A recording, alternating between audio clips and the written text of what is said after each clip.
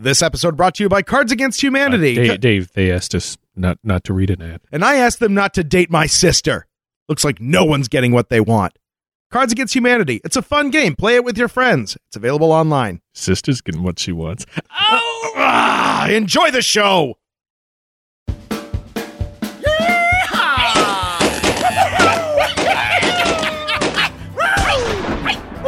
The holidays are here, so we've taken the police tape off our front door. So come on down to Dave and Davey's Mysterious Discount Oddities and Fun Time Emporium. I'm Dave. And I'm Davey. The county don't shut us down twice, but third time's the charm. Dave and Davey's Mysterious Discount Oddities and Fun Time Emporium is back in business for all your holiday needs. We disregard a court order and pass the savings on to you. How about a big old bucket of stink? $4.99. Enough for the whole family. Hell, I don't know what it is, but wear gloves. And for that special someone, Velvet Skunk Ape. Feels as good as it looks. You like Mexican drug angel candles? We got Mexican drug angel candles. On account of my cousin making it out of Tijuana alive, we got them all. Murder Lady. Johnny Rifle. And the Sinaloa Sissy Boy. Habla Spanish. Yeah. Say a little prayer for savings. Only at Dave and Davey's Mysterious Discount Oddities and Fun Time Emporium. And if you celebrate Xmas, don't think we forgot about you. Dirty EVP, $6.99. Xmas I'm sorry cards, 3 for $2.99. Hey, Davey, how do you last all Yule long? Well, hell, Dave, that's simple. Ground up fox testicles, just like the ancient Romans. Are you serious? That really works? Shut up! 2 packets for $3.95. So come on down to Dave and Davey's Mysterious Discount Oddities and Fun Time Emporium. Hell, we're no closer to understanding our own inventory than you are. I don't need to know what it is to put it on sale. And for the sports fan who has everything, how about something what didn't even exist before? That's right. The 2017 expansion chunky merchandise is here. Dorchester Puckwudgies. T-shirts. Mugs. Hell, I think we even got shower curtains. That don't make no sense. Don't forget to enter our God's Mistakes sweepstakes. It's your chance to take home what the good Lord never intended. So come on down to Dave and Davey's Mysterious Discount Oddities and Fun Time Emporium. And have a Merry New Year's or Women's Day. Christmas.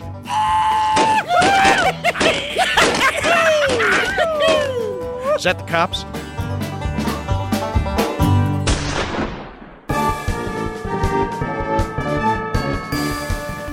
All right. All right. Okay. Hi, everybody. I'm David Flora. I'm Dave Stecco, or what's left of his voice. Yeah. I'll just clean all that up with a nice Coke and bourbon. Right? Great. Welcome to Blurry Photos. Yes. Everybody.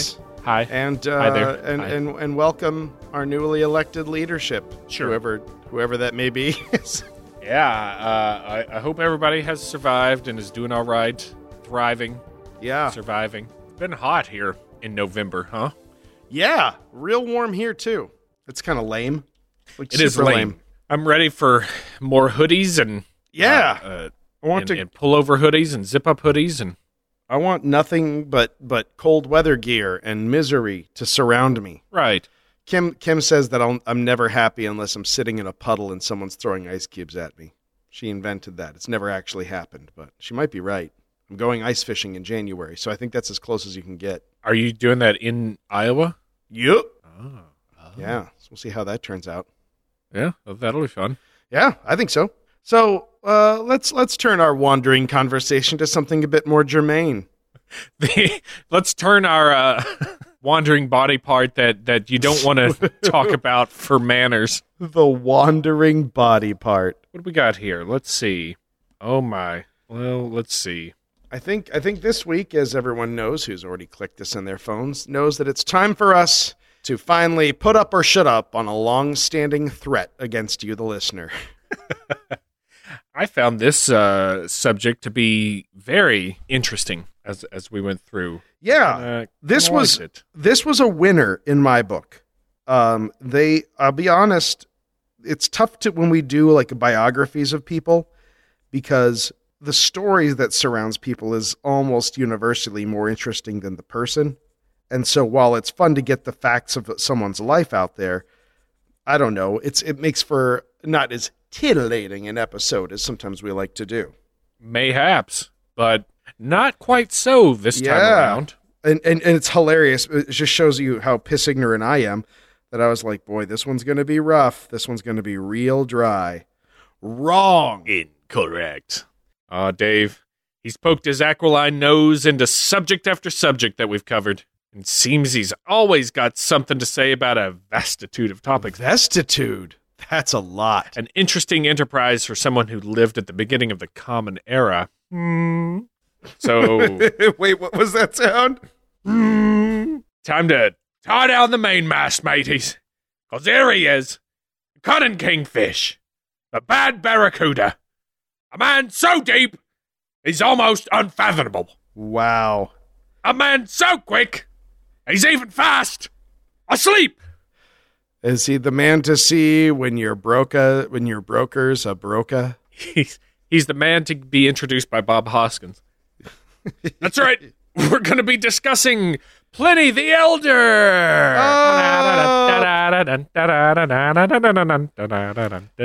Are you going to stick a flag in Pliny? We're not going to go with Pliny? I am going to go with Pliny. Well, because his name was Plinius. Yeah, still going with whiny Pliny. It's more fun for me. So get used to that. You know what? It's a Crowley-ism. Yeah, there you go. Do what I want. America. Soldier, author, all-around curioso. The curiosi. Gaius Plinius Secundus was a Roman jack of many trades who ended up having a profound influence on education and culture for centuries after his death. He was a bit of a believer of his day, compiling knowledge of the mundane and strange, simply for humanity's edification. His surviving works offer a glimpse into Roman technology and understanding of nature at the time, a snapshot worth more than its weight in denarii of culture. We can now look back and laugh at some of the remedies he listed, the ideas of faraway lands and creatures, and the explanations of things we take for granted. But his efforts gave us a model for future encyclopedias, and, for our purposes, a nice selection of weird and wild things to muse over. We'll be taking a look at his life and his works, in particular the Naturalis Historiae, the only work to survive. And I think we should have time for some of his more interesting remedies and creatures found therein. What do you think, should hope so. I should hope so. Isotope. Isotope. Isotope ho. What do you think? What's your initial impressions? Well, here's the thing. Like, my initial impression prior to actually sitting down and researching it is that he was just like a weird vagabond wanderer whose greatest qualification was that he was literate and just wrote down things, which in a lot of historical cases is really all you needed to be if you're the guy who can write stuff down. But the research of a much more curious, much more educated, much more focused guy. I really, just because he showed up in so many weird things, just had this idea that he was like a guy who was just wandering around all the damn time. It just happened to be where shit was happening, wrote about it, sent a letter home, and moved on with his day. Yeah, or not even went there, just heard about it. Yeah, he was like the Lauren Coleman of the... he just, like, Lauren Coleman just happens to be where shit's happening and writes about it, and people know. Wait a minute. Yeah. Oh, I've never seen the Dover Demon and Lauren Coleman in the same room at the same time. I never happened to be in the same room when Lauren Coleman comes to talk to us at the same time. Well, that's probably for the best. I don't think you wanted to be there when it happened. Whoops. Foreshadowing. Yeah, listen, we're still kind of going through the audio, and we're gonna meet up with Dark Mark Soloff so that we can kind of do a wrap up of the Paracon episode and we'll get to it. Let's just say that I don't think Lauren Coleman's mad at me, but tease that. Right. That's a tease. All right. Okay. Well, let's get back on task here. All right. First thing you need to know is that Pliny was born around the year 24 Common Era. He was alive at the same time as Jesus. As Jesus. It's just going to get worse and worse until it's just blocks of sound. Yeah. He was born in Novum Comum, which is modern-day Como, which is a small city in the region known as Gallia Transpadana, or Transpadana, however you like it. By all accounts, his family was very well off, being members of the equites class, which was, at that time, not unlike being a knight. Its citizens of this class were largely equestrians and served as cavalry leaders in the military. Technically, I think it was their wealth that determined their rank. In that if your family could afford a chest plate, a helmet, hand weapons, and a horse, welcome aboard. If you can, if you can afford all these things, you're in. And that over time, that became sort of a stratified Roman class. His family also had a net worth of approximately 40,000 denarii, which I guess was a lot back then, making them very influential in the business class. And he had one sister. Guess what her name was? Susan. Nope. Theodore. Plinia. Because his parents, they just really, they love that name. Yep. At 10 years old, he was bundled off to Rome to be educated, where he studied rhetoric and public speaking, as did everyone. That was literally the education for wealthy Romans. Literature, law. There was very little specialization there. But yeah, rhetoric and public speaking, followed by literature and law. Yeah, probably some courtly manners or something. That History of Rome podcast that I never shut up about went into a lot of great detail about how their education system was set up, and that the best thing, most of what they did in quote unquote school was just recitation. They just recited what other people, old speeches and things like that, a lot of recitation, because the best thing you could be was a good public speaker, good at debating, arguing, which segued into understanding of the law, because the way that Roman law worked is it was very easy, as it is now, if you are ignorant of the law, to be victimized by it. There wasn't a lot of inherent protections there. And a lot of people, much like it does today, it's kind of tragic in my mind, but it cost money to defend yourself in court, whether you were innocent or not. And so most everyone had to have some knowledge of the law just to function at that level in society. If you're wealthy, you need to be able to defend yourself, or you'll not only lose your wealth to court orders, but you'll also lose it over time to other lawyers. So every family made sure that their children were pretty well versed in the law of that general class, especially a firstborn. I would also have to think that it would help if you wanted to become a senator. That sort of is the. It seems like a goal. Like if you want to be very powerful and influential, you strive to be a senator of the time. Is that? Yeah, part of it? You wanted to get into the Senate, but I'll say this, from what I understand of it, is that it had entirely to do with how much money you had and nothing to do with how qualified or well you did in school. Right, but few, if anyone, ever earned their way into the Senate. Oh, yeah, but if you're in there, it helps to be able to debate, I would think, though, right? Because you're arguing with other senators all the time. Yeah. I mean... The Senate was not a really useful body, and and I forget at which point it was and I'm feeling like since it's CE, I feel like the Senate's power at this point was greatly reduced. It was largely, so they were not in there discussing like big questions of the day and how to best govern things. They were mostly fighting with each other over petty squabbles and trying to amass personal power and wealth. But even then, you got to be smart to play that game. Right. Being from the Equites class, he was eventually called for military service, and he took a junior officer position of tribune in 45 CE. He was stationed in Gallia Belgica and liked the military enough to stay in and progress through the ranks a bit to become prefect of a cavalry unit. I've been drinking, Dave. Dave's already stopped me and made me reread something. And bless him, he's right. I'm just going through here like fighting every syllable. I really agonized about it. I was like, should I stop him? I don't know if he's going to think I'm stepping on his dick, but when he listens to that, he's going to hear it. You're completely right.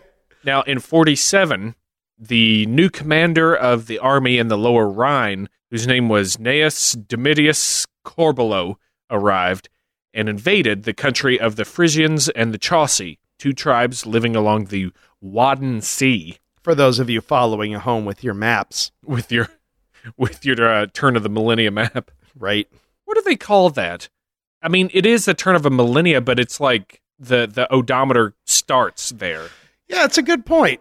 Is it the turn of the Common Era map? All right. Yeah. Pliny's unit was part of it, and he recalled a time when the army had to cross Lake Flevo, saying, "The shores are occupied by oaks, which have given a vigorous growth rate, and these trees, when undermined by the waves or driven by blasts of wind, carry away vast islands of soil trapped in their roots. Thus balanced, the oak trees afloat in an upright position, with the result that our fleets have often been terrified by the wide rigging of their huge branches when they have been driven by the waves. Almost deliberately, it would seem, against the bows of ships riding at anchor for the night. Consequently, our ships have had no option but to fight a naval battle against trees, if you can believe it." better write this down. Yeah.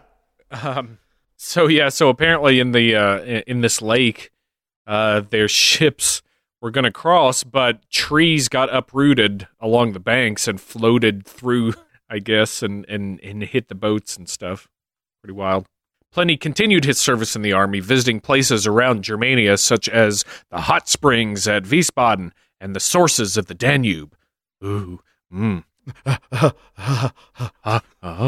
A decorative filera, or piece of harness with his name on it, has been found at Castra Vetera, a large Roman army and naval base on the lower Rhine River. It bears an inscription formed from punched dots. Plinio Praefic, i.e. Plinio Praefecto Equitum, or Pliny, Prefect of Cavalry. Now, during this period in the military, Pliny made friends with several men of letters. Wink. They're all varsity ball players. Yeah, they've got those jackets with the leather sleeves. Yep. Or upper-class Romans who would help him later in life. It was also during this time that he was said to have written his first book, De Jaculate Equestri, which was a guide to throwing... Jaculation. It really... Dejaculation. Yeah. It's Dejaculation Equestri, which looks just like Dejaculatone Equestri. So we'll just let that one hang there. Yeah. In the air. Hang it out to dry. Gross. Which was a guide to throwing the javelin or lance on horseback, which has since been lost to time. Ooh. Yeah, we'll never have those secrets back. Oh. One night, according to him, he dreamt that the spirit of Drusus Nero begged him to save his memory from oblivion. So he began writing that he would later become what would later become a 20-volume work called The History of the German Wars, which was also lost. Boo! In these years, he wrote a second book, The Life of Pomponius Secundus, and it was a biography. You hate everything. I know what's going to happen. It was a biography of his commander and mentor, and most likely written as an homage, trying to get the commander to also dejaculation equestri. It was important from a literary point of view because the Romans had not yet developed the biographical genre. So way to go, Pliny. You are the first really elaborate multi-page suck-up. I'm trying to find in Google Maps some of these places, but I'm not. I bet they don't exist on Google Maps. Right? Maybe if you Google them individually, they might have something. Like, what was the Wadden thing? The Wadden Sea. Yeah, the Wadden Sea. The thing is it does come up, but it's like, it's not where he was. Oh, yeah? It's off the coast of Denmark, like off the northern coast of Germany. Oh, that could be it, though. No. Well, I mean, he was in Gallia Belgica. It's Belgium. I don't know. Yeah, I guess he could have gotten up there, which really, really surprises me. But even then, though, the galaxy and the Wadden Sea, yeah, all right, whatevs. Sure, I'm into it. That's why we do these things, because we don't know. We don't know and we like to learn. A boom, chick, boom, chick, boom, chick.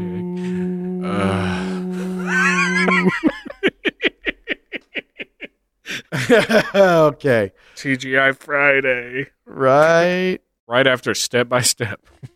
Now, around 59, he returned to Rome to study and practice law. We can tell this from his writings that he was well acquainted with several Roman emperors, whether on good terms or not. He did recognize that Caligula was a few gladiators short of a Colosseum before madness took him in 41.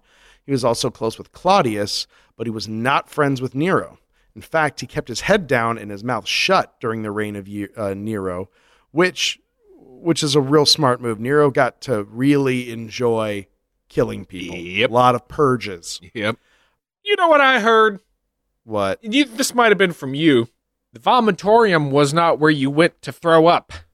Yeah, it is not. A vomitorium is where people exit a building. Yeah. Yeah. I someone told me that. I forget who now, and I hope I hope they listen to the podcast, and B, I hope they're real mad that I don't remember who it was that. Maybe it was Kim. It was probably Kim. She's always right on those things, and I'm always wrong. See, Vexes me. What's frustrating is you've been taught that. I say you, and I mean me. By the mainstream media? By John Q. College professor. You mean the liberal college eggheads? It was a liberal arts college. Yeah, you're taught, this was where they went and purged their bodies because they wanted to be thin, and they also walked out of there. I don't know what to believe. Supposedly, they had a rag on a stick and a bucket of water in the bathroom, and that's what they used, too, when they were done with the bathroom. So, what do you believe, man? Rome on HBO, I guess I can believe that. Those people do a lot of research. Yeah. Yeah, they do. I mean, then they ignore it, like to make a false person. Well, just to make it, interesting. They have to understand the history of something and then fictionalize it to make it interesting. Mm. Sorry, I dejaculatory on what you were saying. Oh no, that's okay. I was on horseback. While he was retired from public life, he devoted his time to studying literature and wrote 3 non-controversial books, which was about the only thing you could do and keep breathing at that time. Yeah. He wrote The Scholar, which was on rhetoric, Problems in Grammar, which was on language, and the continuation of the history of Aufidius Bassus. Apparently, his style of writing was considered strange, although, again, no one really knows in what way, as opposed to what. I think they knew back then, but I sure couldn't tell you. Well, I know, but I'm not going to tell you. How do you feel now? Well, I feel like I'm cheated a little. Well, I feel like I got cheated a little bit. So also around this time, his sister Plinia gave birth to Gaius Caecilius Secundus. Now her husband died shortly after, and Pliny ended up adopting the boy, but the official adoption was done posthumously in his will when he left everything to the young Gaius, who took his uncle's name as Gaius Plinius Caecilius Secundus, or Pliny the Younger. Through his writings, we know the most about Pliny the Elder. This was also the time a civil war broke out, because people were pissed at Nero, with Roman generals vying to overthrow the deranged emperor. Vespasian emerged the victor, and through his son and Pliny's friend, Titus, Pliny was granted several procuratorships starting in 70 CE. He administered taxes and justice in Gallia Narbonensis, Africa, Hispanic Tarraconensis, and Gallia Belgica. It's thought that during this period he began work on his magnum opus, the thing for which he is best known, Naturalis Historiae, a 37-book compilation of what knowledge Pliny could gather on everything about the natural world. Some sources say he didn't actually start writing this until about 77. It's not sure when he actually started, but probably not before this period. We'll come back to this. So he returned to Rome around 76 CE, working in the Emperor's Advisory Council with a function in the Imperial Palace. Pretty spiffy job. Right? Pliny the Younger was living with him at the time and wrote of the elder's odd but disciplined routine. He would rise halfway through the night. In winter, it would often be at midnight or an hour later, and at 2 at the latest. Admittedly, he fell asleep very easily, and he would often doze and wake up again during his work.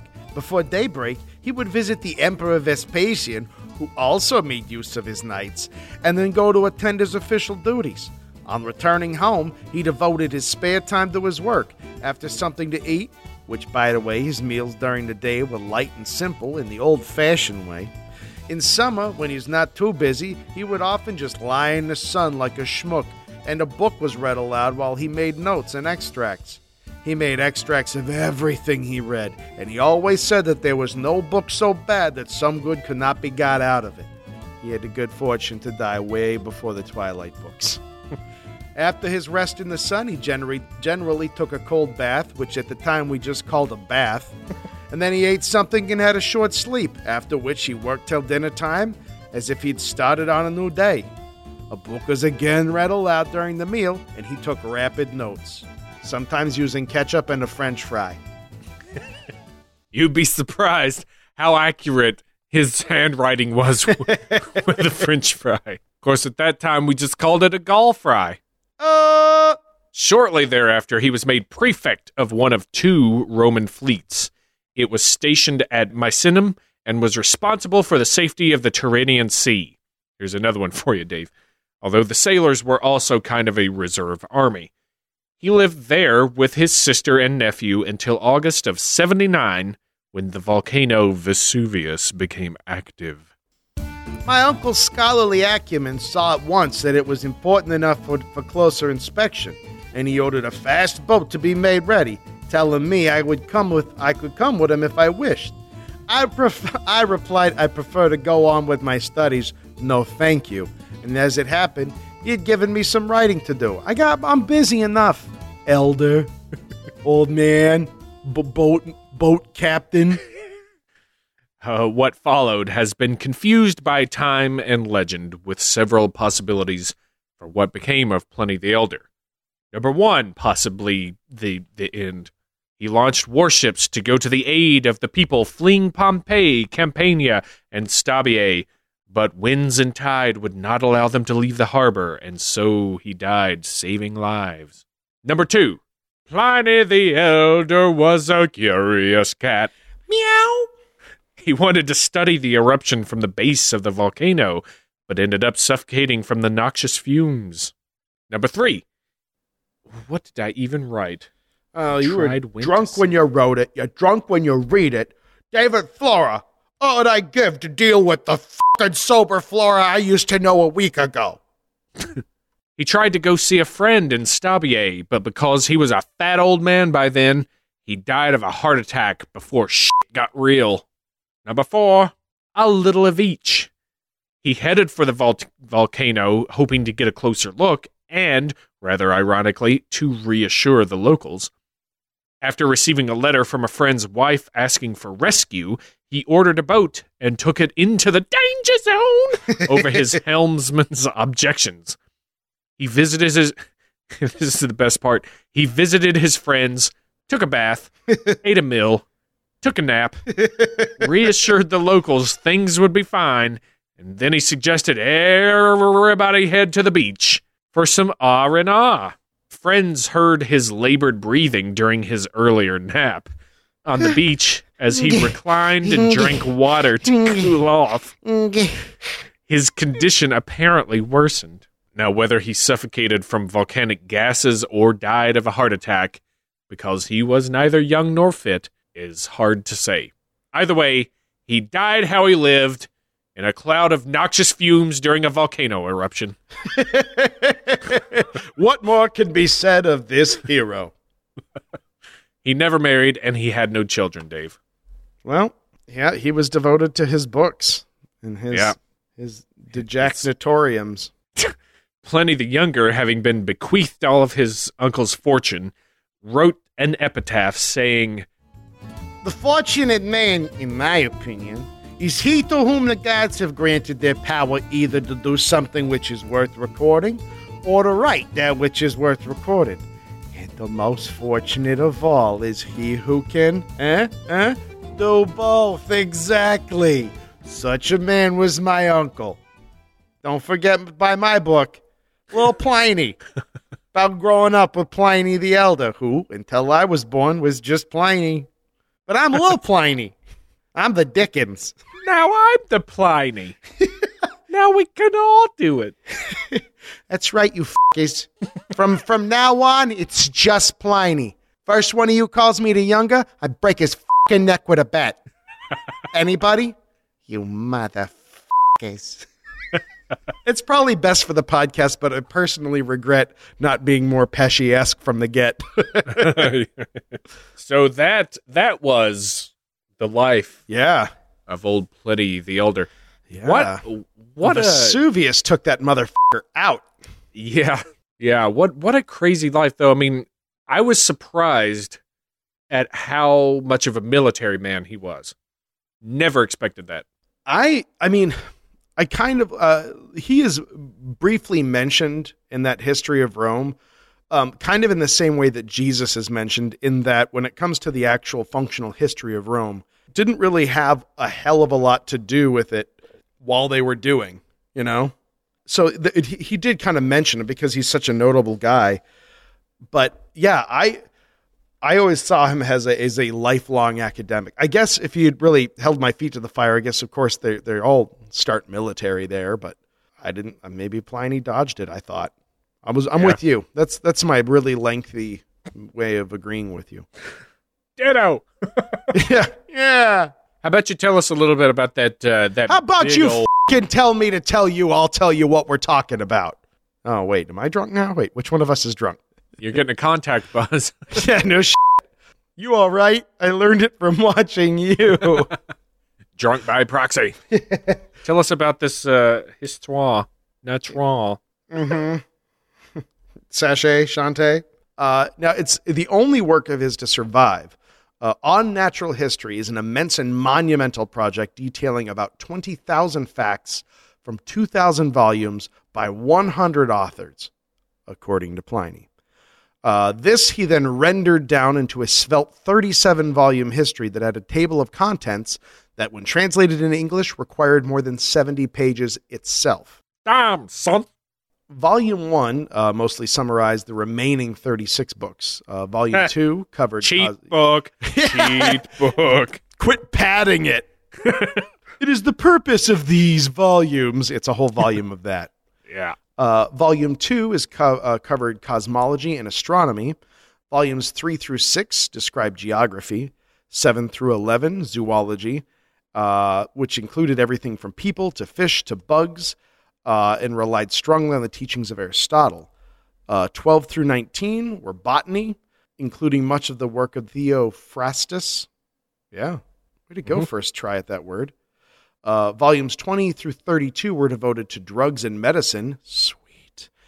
33 through 37, rocks, metals, and precious stones. And he took from earlier authors and historians and verified very little, which is where we always run into him. Because, he was just like, sure, if they said it, good enough for me. Sometimes adding the classic that we've come here at the podcast to love so fucking much is, oh, yeah. Some people say, or so the story goes, sources indicate. Yeah, you know. Ancient alien theorists believe. Right? He opposed the use of illustrations because he was an asshole, thinking that they would be degraded by repeated copying. It can be argued that next to Aristotle, Pliny was probably the single most influential scholar in antiquity, and by the middle of the 15th century, some 200 manuscript versions of his natural history were floating around in the educated world. His authority was unchallenged, partly because of a lack of more reliable... There's just, who the do you ask? Yeah. If not him. What other encyclopedia are you going to look to? Exactly. Plinipedia? Gaius Britannica had yet to be born. Partly because of his assertions were not, and in many cases, or could not be tested. By the end of the 17th century, natural history had been rejected by leading scientists. Up to that time, however, Pliny's influence, especially on non-scientific writers, was thorough and complete. The work was dedicated to Titus and was written, quote, "written for the masses, for the horde of farmers and artisans, and finally, for fat-bottom girls who make my rocking world go round. Now get on your bikes and ride! Get on your cavalry and ejaculate! I'm sorry. And finally, for those who have time to devote to these pursuits, vita viginalia est. Viginalia, eh? Vita viglia est, he said. To be alive is to be watchful. Vigilia, as in vigilant. Yeah, you're Vigilia. Don't bring that up on the podcast. You got another one? You got another one? Like many Romans. Are you a man or a Roman? Like many Romans, Pliny criticized luxury on moral and medical grounds. His random comments on diet and on the commercial sources and prices of the ingredients of costly drugs provide valuable evidence relevant to contemporary Roman life. So just old man complaining about the price of a loaf of bread. Did you ever notice how tincture of iodine just keeps going up? Yeah. Is there less of it now? Ooh, here's a good one.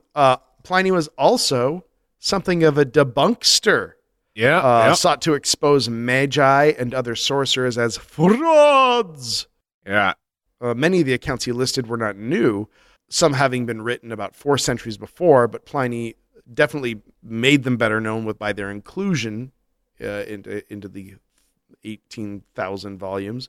Quote, "When I have observed nature, she has always induced me to deem no statement about her incredible.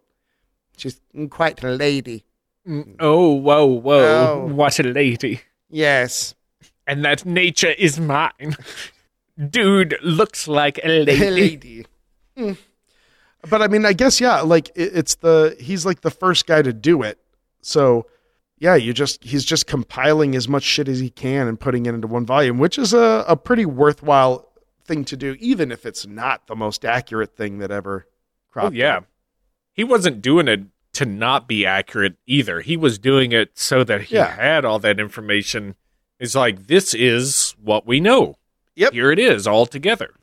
Commendable. I'm kind of surprised that it took that long to do something like that. Writing had been around for a while. Right. Herodotus, Aristotle, like all those boys, all them good old boys. But I don't think that it could have, because think about how large the Roman Empire was at that time.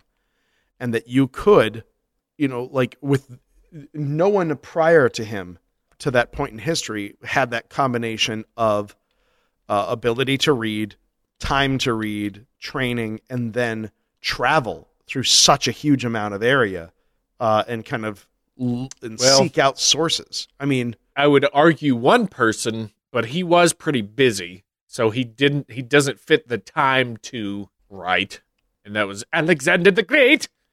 Yeah, he was a little busy. He was busy, but they definitely went places. Yeah, but he wasn't so much of a righty as a stabby sort of guy. True. Yeah, he went down that military path.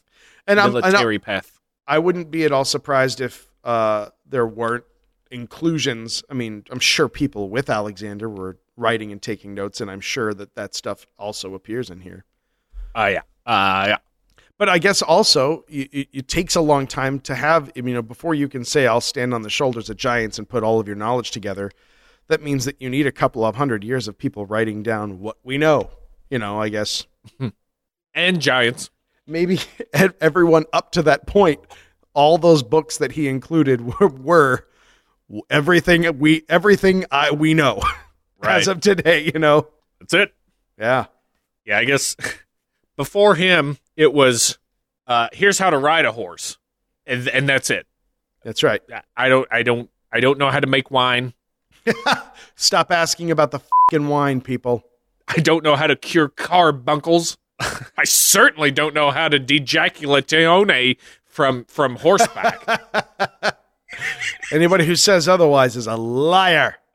Dave, now we're at the fun part. Yes. This is so fun. I included pages of things ripped from the natural history book of fantastic beasts and where to find them, and the medicine that some of the highlights of the medicinal practices. And then I've got a few things of his philosophy pulled out of there. Now, we don't have to go through all of them because there's quite a bit, but let's pick some cool ones out. Yeah. And if we get to all of them, then it. We'll get to all of them. I think we can. It's up to you. If we scoot through them. All right. I got the scoots. All right. So, to kick it off, here's something that I don't know if you knew this, Dave. What? About bears. Well, I know that Bears beats Battlestar Galactica. You're right. Bears, when first born, are shapeless masses of white flesh, a little larger than mice, their claws alone being prominent. The mother then licks them gradually into proper shape. They're like little sugaroo blobs that just have to get molded up right. Yeah. Nice. Here's an important fact. The basilisk, which puts to flight even the very serpents, killing them sometimes by its smell alone, is said to be fatal to a man if it only looks at him. Its blood, the Magi praise to the skies, telling how it thickens as does pitch and resembles pitch in color, but becomes a brighter red than cinnabar when diluted. They claim that it provides cures for disease and amulets against sorcery. Some call it Saturn's blood. Arabia has one bird that is famous before all others, The king of birds. though perhaps it is fabulous. The phoenix, the only one in the world and hardly ever seen.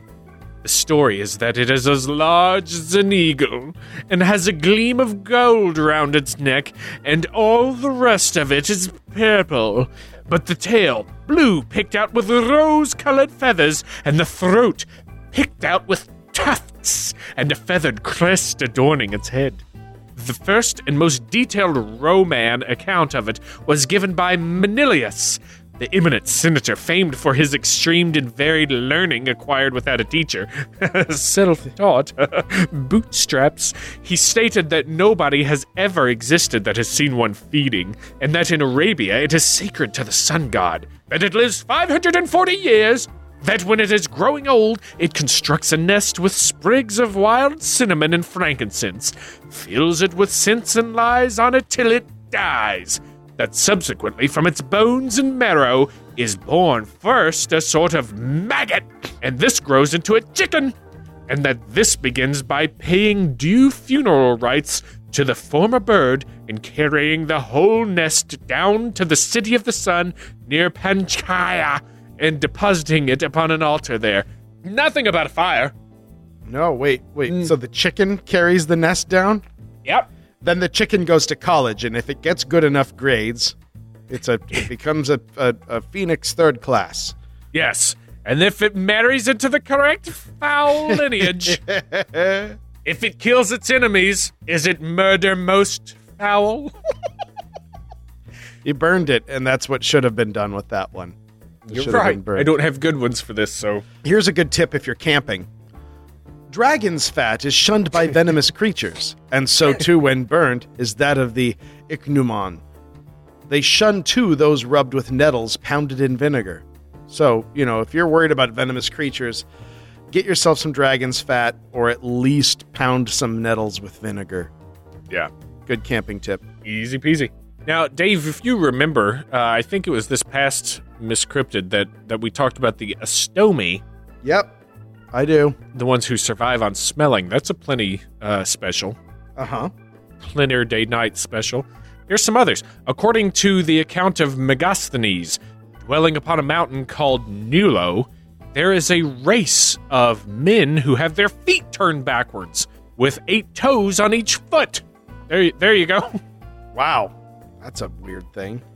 On many of the mountains, again, there is a tribe of men. See, again, on mountains, somewhere, there is a tribe of men who have the heads of dogs and clothe themselves with the skins of wild beasts. Instead of speaking, they bark, and, furnished with claws, live by hunting and catching birds. According to the story, as given by Ctesias, the number of these people is more than 120,000. Dogmen. Yeah, bird-eating dogmen.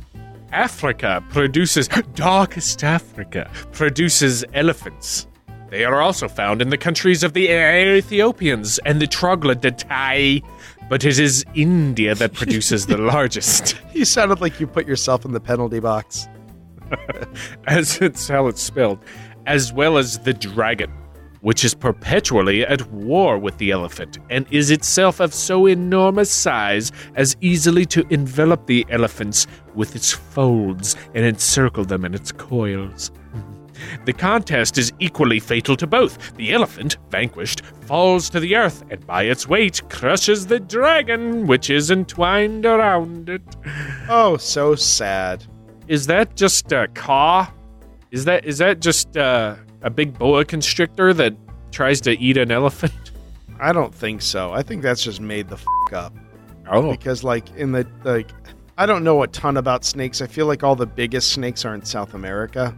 But there are big snakes in other places, but I don't know what the snake-elephant overlap is.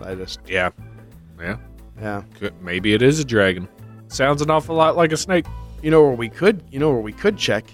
Paeonia, where it Why? is said there is a wild animal known as the bonassus, which is just an extra animal that you just get for free. It's just it has the mane of the horse, but is in other aspects like the bull with horns. However, so much bent backwards inwards on each other as to be of no use for the purposes of combat. It has therefore to depend on its flight, and while in the act of flying, it sends... by the way, it can fly. Do you feel like that's not enough? Because allow me to tell you what happens. While in the act of flying, it sends forth its excrements, sometimes to a distance of even 3 jugera. The contact, let's see how long is a jugera. Wow. That's 71 meters per jugerum. So this thing is really hurling some shit. Dijaculatione some shit. Yeah, this is where he learned it. The contact of which burns those who pursue the animal, just like a kind of fire. Look out, hot shits! Hot shits! Hot shit coming through. Look out! That's the Bonassus. It's got a real bad case of hot ass. Yeah, the hot asses. Woof. That's a taste. That is but a taste. Yes. The fantastical and fabulous creatures contained therein. Dave, have you read any of the natural history book? Nope. Or any of the books? Nope. Yeah, it's worth a perusal. There's all kinds of shit in there. And if that wasn't enough, if flying flaming shit wasn't enough for you. Because usually it is. Yeah, usually that will satisfy. It will sate me. But let's talk about some of his home remedies. Oh, please. Pliny's medicines, straight from Dr. Feelgood to your carbuncles. Gross. Dave, if you had epilepsy, I could help you with that. Pliny could help you with that. Good. All you would have to do to cure epilepsy is eat the heart of a black jackass. A black ass? A black ass outside on the second day of the moon. Alternatively, if you don't want to do that, eat lightly poached bear testes, a dried camel brain with honey, or drink fresh gladiator's blood. Oh, I'm going to go with the gladiator's blood, please. That'll do it.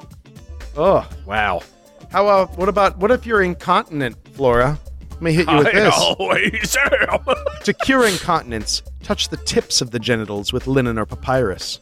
Alternatively, drink a glass of wine mixed with the ash of a burned pig's penis. Or, urinate in your or your neighbor's dog's bed. Turnabout's fair play, Fido. If you have urinary incontinence, you just have to stand by the bed? Because it's not like you can hold it. That's the whole problem.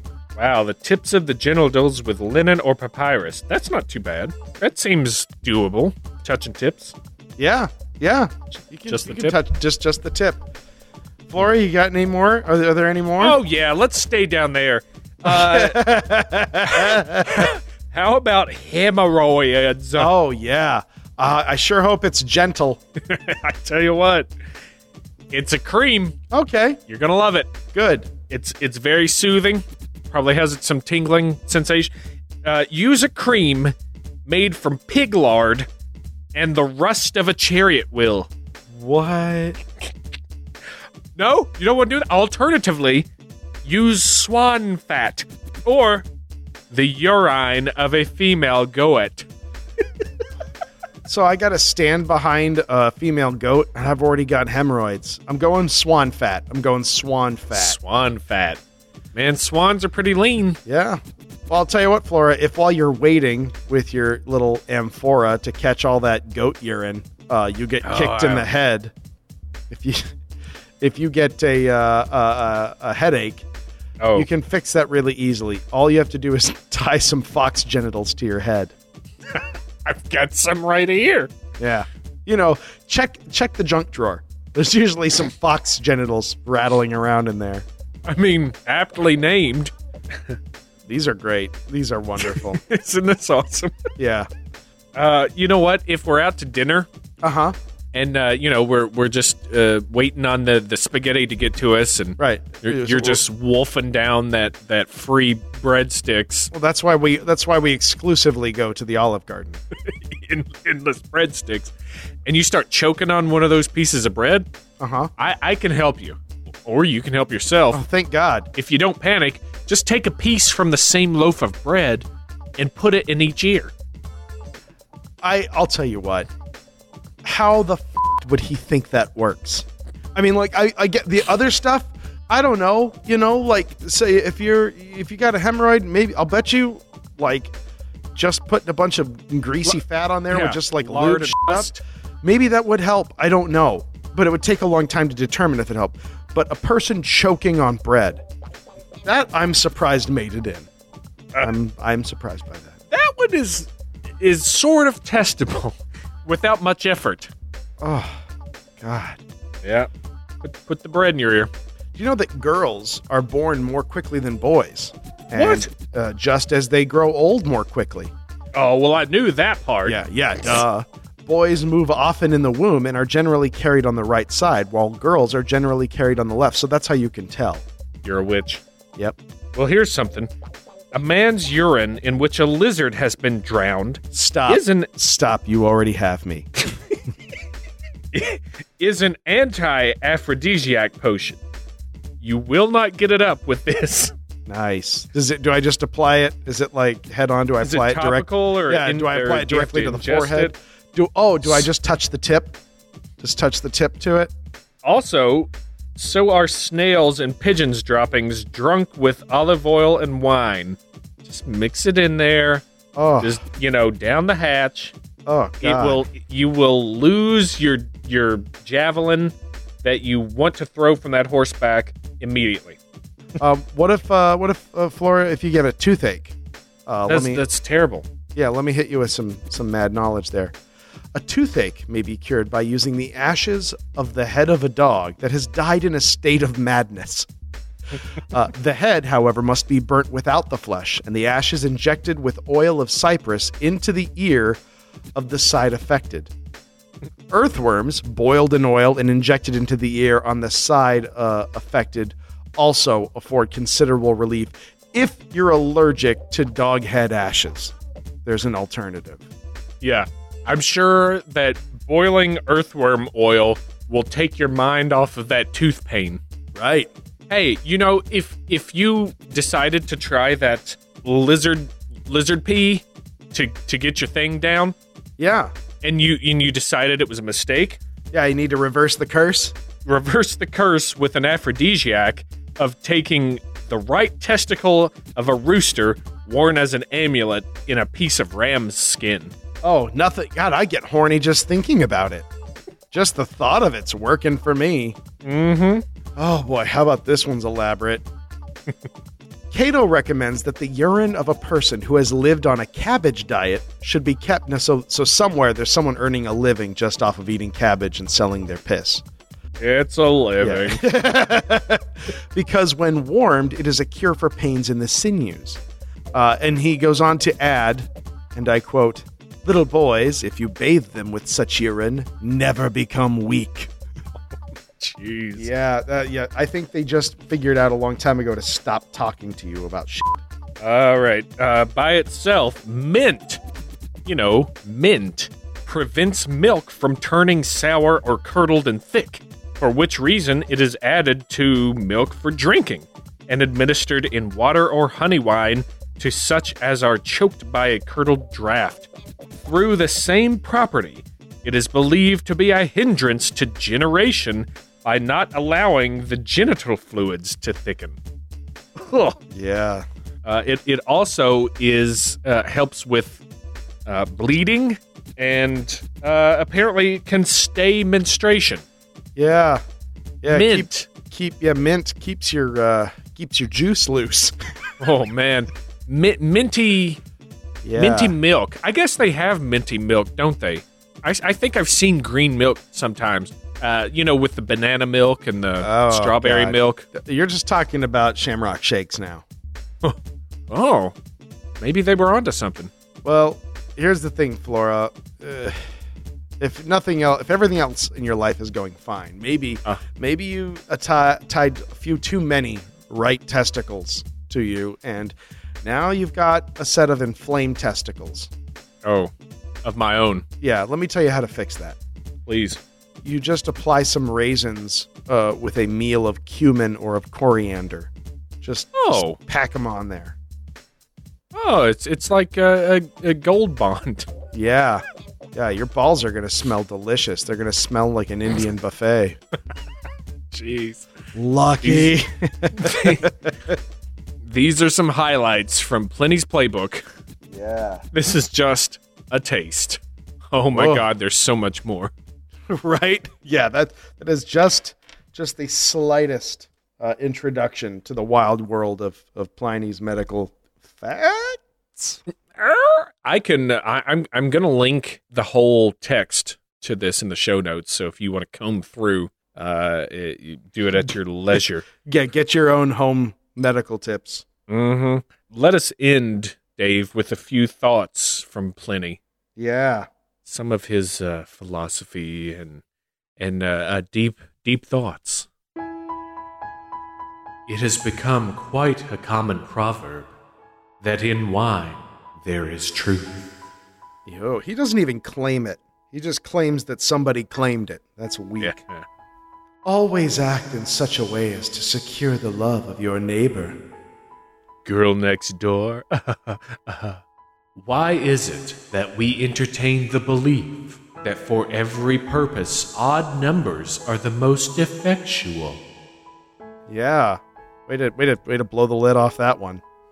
The best plan is, as the common proverb has it, to profit by the folly of others.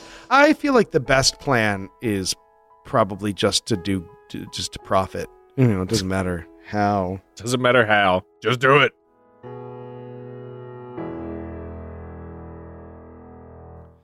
Yeah, there you go. There's some nuggets from our man Pliny. Oh, what a journey. I enjoyed learning about Pliny. Yeah. Yeah, he is the elder. Now we know for all the times that he pokes his javelin into our research. Now we know where it's coming from. Right? A military man, a curioso, someone who doesn't care to verify his facts. No, nor should he. He's Pliny. He does what he wants. He lives by his own rules. just so many different forms of genitals tied to his head and neck. That is going to do it for Pliny the Elder in a horse-riding, law-abiding, Dog-biting. pig's blood hiding Jesus. nutshell. Oh. And the nutshell had raisins and cumin applied to it liberally. Buried it in hot ash. God.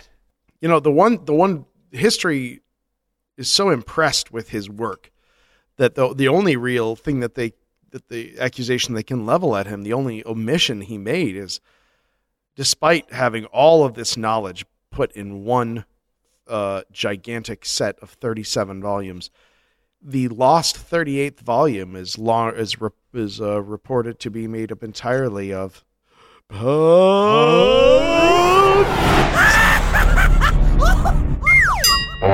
I thought it was just a summary of all the books that came before. Just Nope. padding it out. Just padding it out.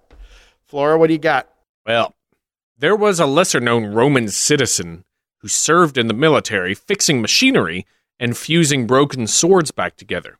Oh, I don't know if you came across this guy at all, but he wrote many books on how to work with metal and create strong bonds between materials. It was Pliny the Welder. Yeah, I smelled that one. It was good. It was good. I was afeared you would steal that. Do you know that one thing that the history accounts sort of gloss over is that for a number of years, Pliny really dropped off the map of Roman society, and he became sort of a cult leader. Got a whole bunch of people around him, a bunch of girls. They ended up committing some murders even, and he spent some time in jail about it. Oh, man. Yeah, and there was a book written about the experience, about what happened to him as this weird, crazy cult leader. It was called Elder Skelter. All about the romance and murders. That's right. It's funny, many people thought that there just weren't enough cures involving dung paste or urine or genital lard. But something they had to find out was there was plenty more where that came from. Oh, that was good. Plenty. I just sort of that was the thin, slid that under was the door. Thin knife right into the ribs. Right into the ribs. That was good. All right, you ready for some bunt action? Oh yeah, sometimes that's all you need to get a rally going.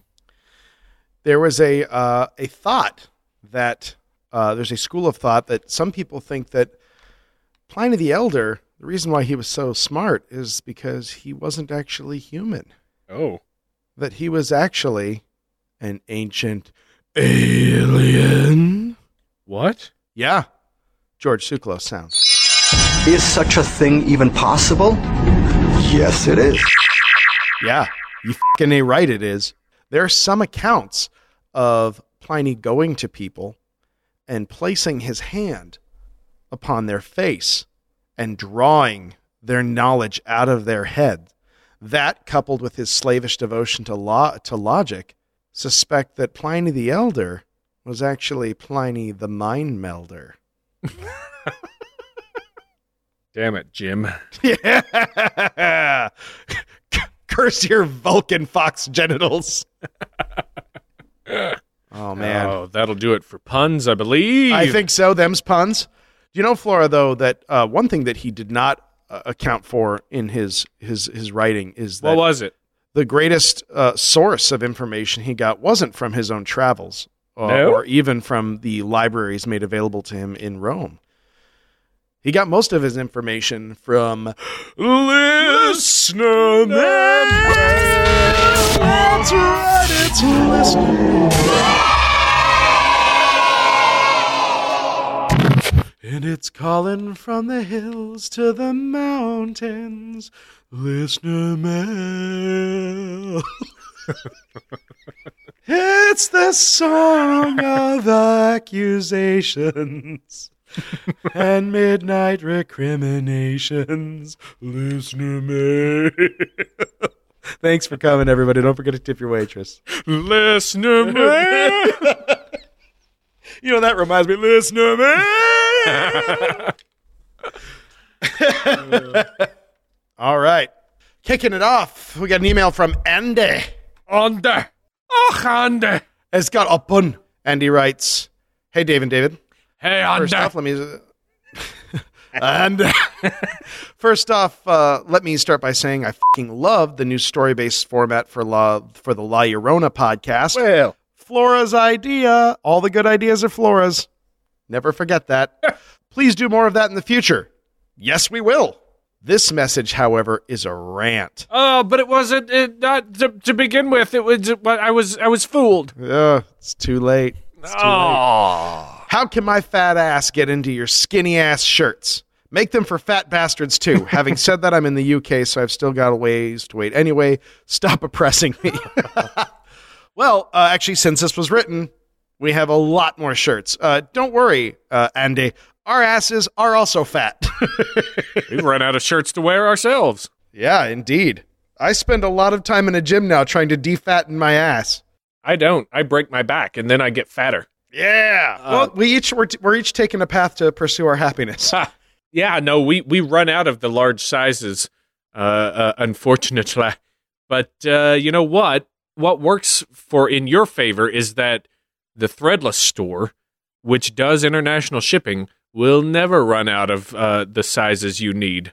They have all the sizes and colors. Every single one of designs and blurryphotos.threadless.com. That is where you go to find your shirt. I'll say this, as the proud owner of a number of Threadless shirts. I mean, I've bought shirts from them since years and years before we ever got worked with them. For dudes, I'd say this: if you're worried about it, go ahead and get one size bigger. Especially if depending on the kind of shirt you get from them. That's the best part, is that you can even pick the kind of t-shirt you want your shit printed on, which is awesome. T-shirt, long sleeve, V-neck, sweatshirt, baseball shirt, shower curtain, if you're a Spindy McGee. Yeah, so I always, like, you won't be mad. It's not like you're going to end up with a tarp if you go one size bigger, so. Jeez. Also, look on our Facebook page. We've got a code for free shipping on Yes. If you decide to order over $80 worth of stuff, you get free shipping with that code. So check it out. Andy finishes with a pun. I'll finish with a pun of sorts and hope that you get it. Of course we're going to get it. She's a ghost. She's in white. Wanders river banks at night. La la la la, Llorona. La Llorona. Thanks, Andy. Keep being awesome, kids. You're without a doubt my favorite podcast. Oh, yes. Thanks, Andy. Yes. Heard from Helly, the distracted villainess. Wait, where was I? There's one thing you didn't consider, Bond. It's that who makes those shoes? Those are nice. She has a story to add to the La Llorona Collective. Sweet. In the northern part of San Diego County, the border of the cities of San Marcos and Escondido, there's a wooded area known as Quest Haven. Oh, you live in a video game. It is there on a dusty dirt road under a tangled canopy of oak trees one might find the White Lady Ghost. Long ago, when the Kumeyaay tribe were having their first encounters with migrating Spanish and American forces, a traveling family was in the wrong place at the wrong time. Camping along the Escondido River, the family of 4, mother, father, 2 small children, were set upon by the Kumeyaay. I'm not sure if I'm saying that right. The attackers fell upon the husband first. There was no hope of him surviving, but he was putting up a mighty fight. It was during the struggle that the woman scooped up her children and took flight. She didn't have time to get her shoes, let alone find anything to cover her white nightdress. Barefoot in her old-timey nightie, she ran for her and her children's lives. She didn't get far into the woods when she heard her pursuers getting closer, and she knew she had to do something to save her children. That's when she found a giant oak with a hole almost like a small cave in its trunk. She put her children in the tree, told the older one to take care of the smaller one, and keep quiet until the Kumeyaay were gone. She left her children there, and her plan worked. She led the attackers away. Sadly, she never returned to her children that night, for she was caught and killed. To this day, her ghost wanders the dirt road, searching the trees for her missing children. She'd made a promise, and even in death she was determined to keep it. I will admit, gentlemen, I spent many a teenage night out in the dark woods searching for the White Lady. Never even saw a glimpse of Misty White, and I've never uncovered any historical information that would suggest the story to be true, but it was a fun pastime. These days there's even talk of a giant and ghostly owl haunting the same area of my hometown, but I think perhaps the ones who see this giant white bird are only seeing a sandhill crane? And also a PS, a postscript. I was trying to create the perfect pun for Our Lady La Llorona, for she is a pretty one. Though in some stories quite young, I spent so many nights trying to see her, but she never gave me time. I was always staying up for the touch of the ghostly kind. My, woo! My, Llorona. Yes. I will read all of the knack-based puns we get. Thank you, Helly. Yes, thank you very much. I got one here from, the famous and fair spear bearer from the Hollow Earth. Hello, Dave yes. and Dave, the beloved flower and twig team of blurry photos. It is I. Hello, Mr. Kilbane. Yes, Kilbane. Kilbane, will you? The spear bearer has a hell of a lot of great information here about base 12 counting and how that would figure into numerology, which we talked a little bit on the Angkor Wat episode, and then subsequently even more in numerology. Ooh. Don't want to be a spam senderman. Finally, I call penalty box on Stecco for lying to the king of Halloween, Grey Cat Fancy Feast. I do not call for the 80 penalty boxes, which Grey Cat called for. I only call for one penalty box for that lie, of one penalty box per episode that you made to Grey Cat and happily admitted to. Yeah, no, here's the thing. Penalty box is not for lies. It's for being wrong. At no point did I speak incorrectly. I simply lied. It was a willful act of misdirection. And truth be told, I feel like the end result of Grey Cat's expansive journey to getting his King of Halloween certificate is far more worthwhile than if I had just done something in a timely manner and emailed it to him. Probably, yeah. Yeah. Let's see, I don't know if lying is counted as a penalty box crime before. It does not and has not. But this is a matter of spreading false information, and it was lying to the King of Halloween in particular. Also, he likes listening to the penalty box. Yes. Yeah. Farewell, beloved plant men of blurry photos.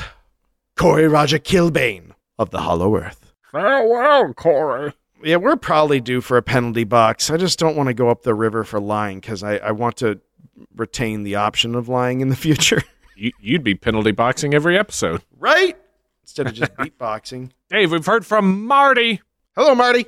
Hey, guys. Long-time listener, first-time emailer. Nice. Listen to the La Llorona episode. Wow, you've outdone yourselves.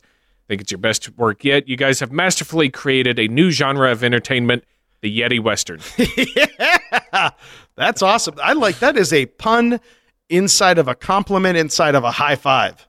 Yeah. That was masterfully done right there. What more can we ask for? Thank you, Marty. Thanks, Marty. Got one from Nerdy Cat. Nerdy Cat. Cat. There's two T's and a cat. Howdy, fellas. Howdy. Ma'am.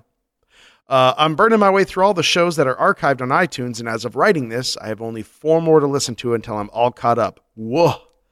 I guess it's onto the early YouTube videos after that. You two are incredible. Thank you. I would posit that you are incredible. This message is a twofer. I have a pun as well as a show suggestion if you guys are interested. Shoot. I don't know if you guys are aware of this, but makeup companies will sometimes release limited edition makeup products for certain times of the year. Marshmallow peep flavored lip gloss for Easter, Caribbean colored nail polishes for summertime, that sort of thing. I, for one, am looking forward to this Halloween's new lipstick shade, Diet Mauve Pass. Oh. As for, and then she's got a great show suggestion, which is something we've actually already been talking about a little bit. Thank you guys so much for doing this show, your skits before each show, your impersonations, your puns, your drunken flights of whimsy, your rants. Like your tonight. Yeah. Fly on the wings of bourbon. I love all of it. If you are ever in Western North Carolina, I will buy you both some moonshine. I shall take you up on that offer. Oh, man. Let's get blind. No shit. Thanks, Nerdy Cat. Thank you, Nerdy. Here's one from Nick. Hey, Dave and David. This is the first time I've emailed. Listened to the entire archive. Almost finished the second listen through. Eee. Whoa! High scorer. Here's a mundane superpower. The ability to hear and understand one animal species other than human. For example, spiders. You hear them coming for you, but you can't tell anyone because they'll think you're insane. Ooh, that is good. Because, like you just could never convince anyone that you understand that animal. Because it almost seems like a superpower. But if you only understand it and can't speak it. It's like, what is it, Cassandra? The Greek prophetess who nobody ever believed. Yeah. Oh. Thank you, Nick. Yeah, thanks, Nick. And finishing us up this week, Red Sleeves writes, I think you guys might need to go to the penalty box. What? Angkor what? Did you guys seriously imply that the pyramids of Giza were built using slave labor? That's a well-known misconception that isn't backed up by any historical sources. The pyramids were built by hired laborers, not slaves. Really? I'll have to look into that. If we're wrong, I would happily go to the penalty box on that one. I think we'll have to. I've looked it up, and it does look like people are starting to find evidence that people lived and worked around the pyramids. I didn't know. Right. I admit to not knowing that. I'm gonna do some research. I'm gonna do some research this week, and if that's the way that ball bounces, next week, penalty box, mother lickers. Thank you, Red Sleeves. Oh no, yeah, for don't let me. out. Yeah, thanks, Red Sleeves. Thank you so much. For real, thank you though. Couple of shout outs. Like to give a shout out and a thank you to Cade, Number One Photon, Liger Rider, and Malaysian Steve. Thanks for writing in, you guys. Liger Rider. I'd play that video game. But thanks to everyone for writing in, listening, you guys are magnificent. Downloading, liking, tweeting, hearting, farting, parting, company. Donut button punching. We appreciate everybody's continual listenership of us.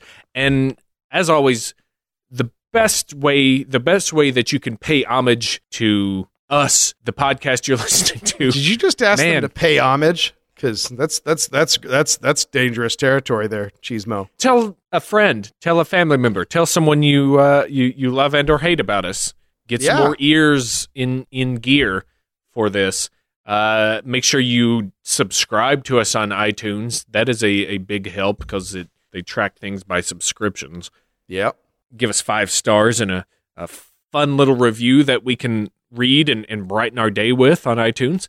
Go to Facebook. Help us get to 15 Hildos. We're so close. So very close. Keep tweeting at us and doing all that stuff that you do on Twitter. Sometimes we get on there and we play along. Yeah. Go to audibletrial.com/blurryphotos. That will get you an audiobook download that you get to keep. If you don't like the membership, don't keep it. That's their new theme song. That's their new theme song. Dave, I have started on Spook by Mary Roach. Oh, yeah. Yep. I love that. I've started into that. Like we said before, we've got that threadless store where you can get all kinds of designs and styles and stuff. If you're in the States, please check out our store that's on our website. We've got 4 shirt designs there, and mugs, and koozies. And if you want us to say, hey, buddy, how's it going? Good looking. And send that to your significant other. We can do that in a digital message. Exactly. We'll do that. We dance for you. So erotically. We'll do it. Don't forget to check out the Chicago Podcast Cooperative. I went on a great scree for them last week because they're magnificent and I love them. The Dark Myths Collective, also an excellent ragtag fugitive fleet of spacefaring podcasts. Yep. One step ahead of the Cylons. Our good friend Drunk Satan Robot has his own podcast on there, People's Guide to the Cthulhu Mythos. Yeah. Check out our good buddies Kyle and Cam. Expanded Perspectives are on there. Rumor Flies. Ryan, Josh, and Greg. Tilton is on there. Lots of good stuff. So I think that'll about do it for us then. Yeah. What date does Xmas fall on this year, Dave? Oh, that's a good question. Like the 21st of December or something like that? We got time. Oh, yeah. It's always like the 20th. Yeah, it's around there. Wednesday, December 21st. Nice. Noise, hey? Yeah, we have time to get ourselves prepared. Yeah. All right, that'll do it for this episode of Blurry Photos. I have been David Dejaculatione Flora. And I've been Dave, the wandering body part Stecco. Hey, seriously, does that ground up fox testicle actually work? I said shut up. Bye.